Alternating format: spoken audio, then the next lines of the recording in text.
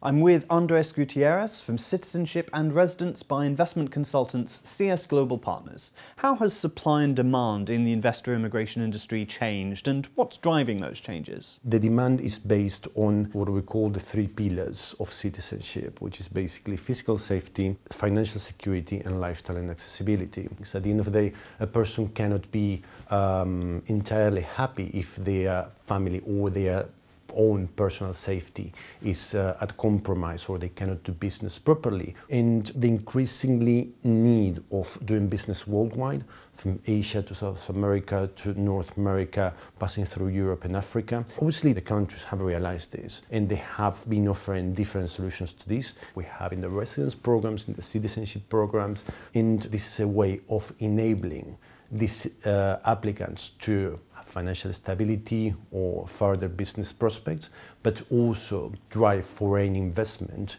into their own economies. There's been a rise in residence by investment programs alongside citizenship by investment. What's the difference, and why choose one or the other? From a legal perspective, residence, it is the legal right to live in a certain jurisdiction.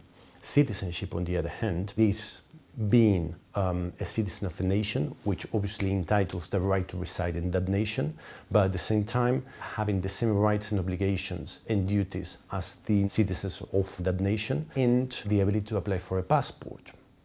This ability to apply for a passport, it translates into the ability of further traveling and doing business globally. Why to choose one or the other? Again, we go back to the client's need. If the client wants to live in Spain, for example, a Caribbean passport won't be the solution. What is the profile of a typical citizenship program investor? Basically, the profile is, as we have discussed before, it is a person that is looking for the three pillars of citizenship: physical security, financial safety, and accessibility and lifestyle. And at the same time, access at the market, which is something that with these citizenships can be achieved. As an example of this, we have an applicant doing normally business, with Europe and with many other countries.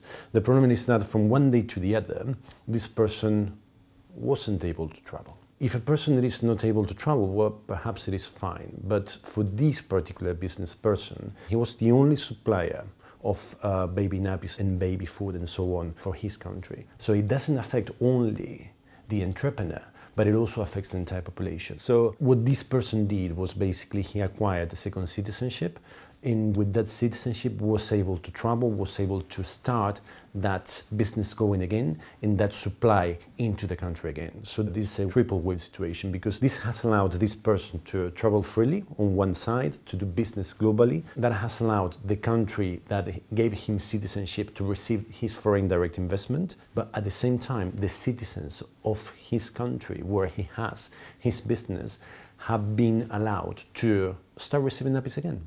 And what's next in this rapidly evolving industry? We see from our perspective for the future more program offering, because at the end of the day, it is the driving of foreign investment, together with the rise on advisors like CS Global Partners, the need of having legal advice that basically understand not only the needs of the client, but also understand the different options in the market and can advise properly so the clients can make an informed decision. This will lead at the same time to more regulation, more transparency, and to a final thing, which is nowadays we're opting at one citizenship, two citizenships, but in 5 or 10 years it is not going to be about which citizenship do we hold, but how many citizenship do you think you would need in the next 10 years? Andres, thank you very much. My pleasure, thank you. Thanks for watching. Click through to watch the first half of this interview with Andres Gutierrez, discussing what makes a good citizenship by investment program and which country has the best. And please subscribe for the latest international business insights from worldfinance.com.